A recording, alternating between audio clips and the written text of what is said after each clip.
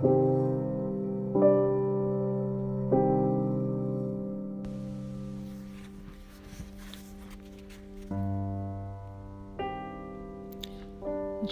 is a woman, blindfolded and balancing scales.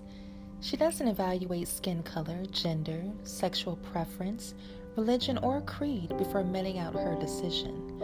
Unfortunately, she is a statue, and few humans can emulate her stolid impartiality. We do not wear blindfolds, but we are all blind to the true worth of another. One friend told me that each of us is like a beach ball, with all different stripes of color. Yet when one person approaches another, she can see only the red and yellow stripes, and that's all she perceives of her acquaintance. Only God can see the whole picture and is aware of the full range of potential.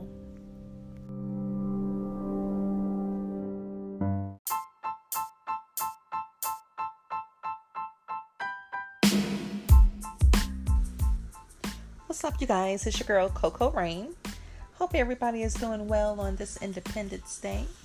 I am doing okay, just relaxing and kicking back and staying out of the sun for right now. I don't feel like cooking or baking for that matter, baking my skin in the heat.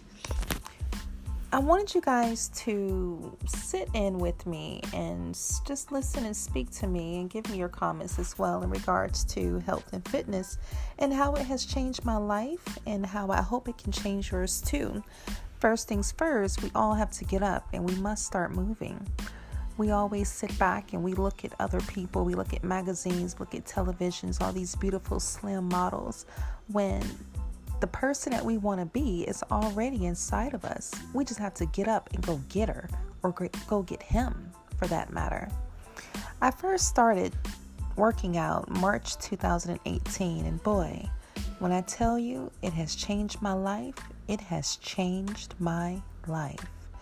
I started out with Matt Bailey at Abs Fitness Center over there in Stone Mountain, Georgia.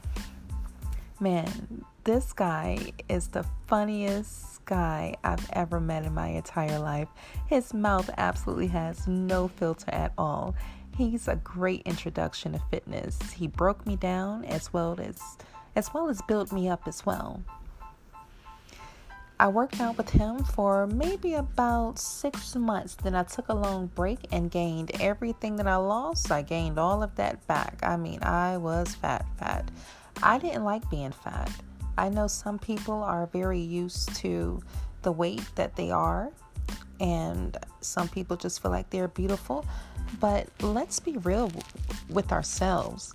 When we're all alone and we're looking in the mirror and it's just us and our nakedness, everyone wishes that they can change something about themselves. And I'm here to tell you that's possible. You just have to want it. And if you want it, you have to get up and move. You have to get up and do something about it.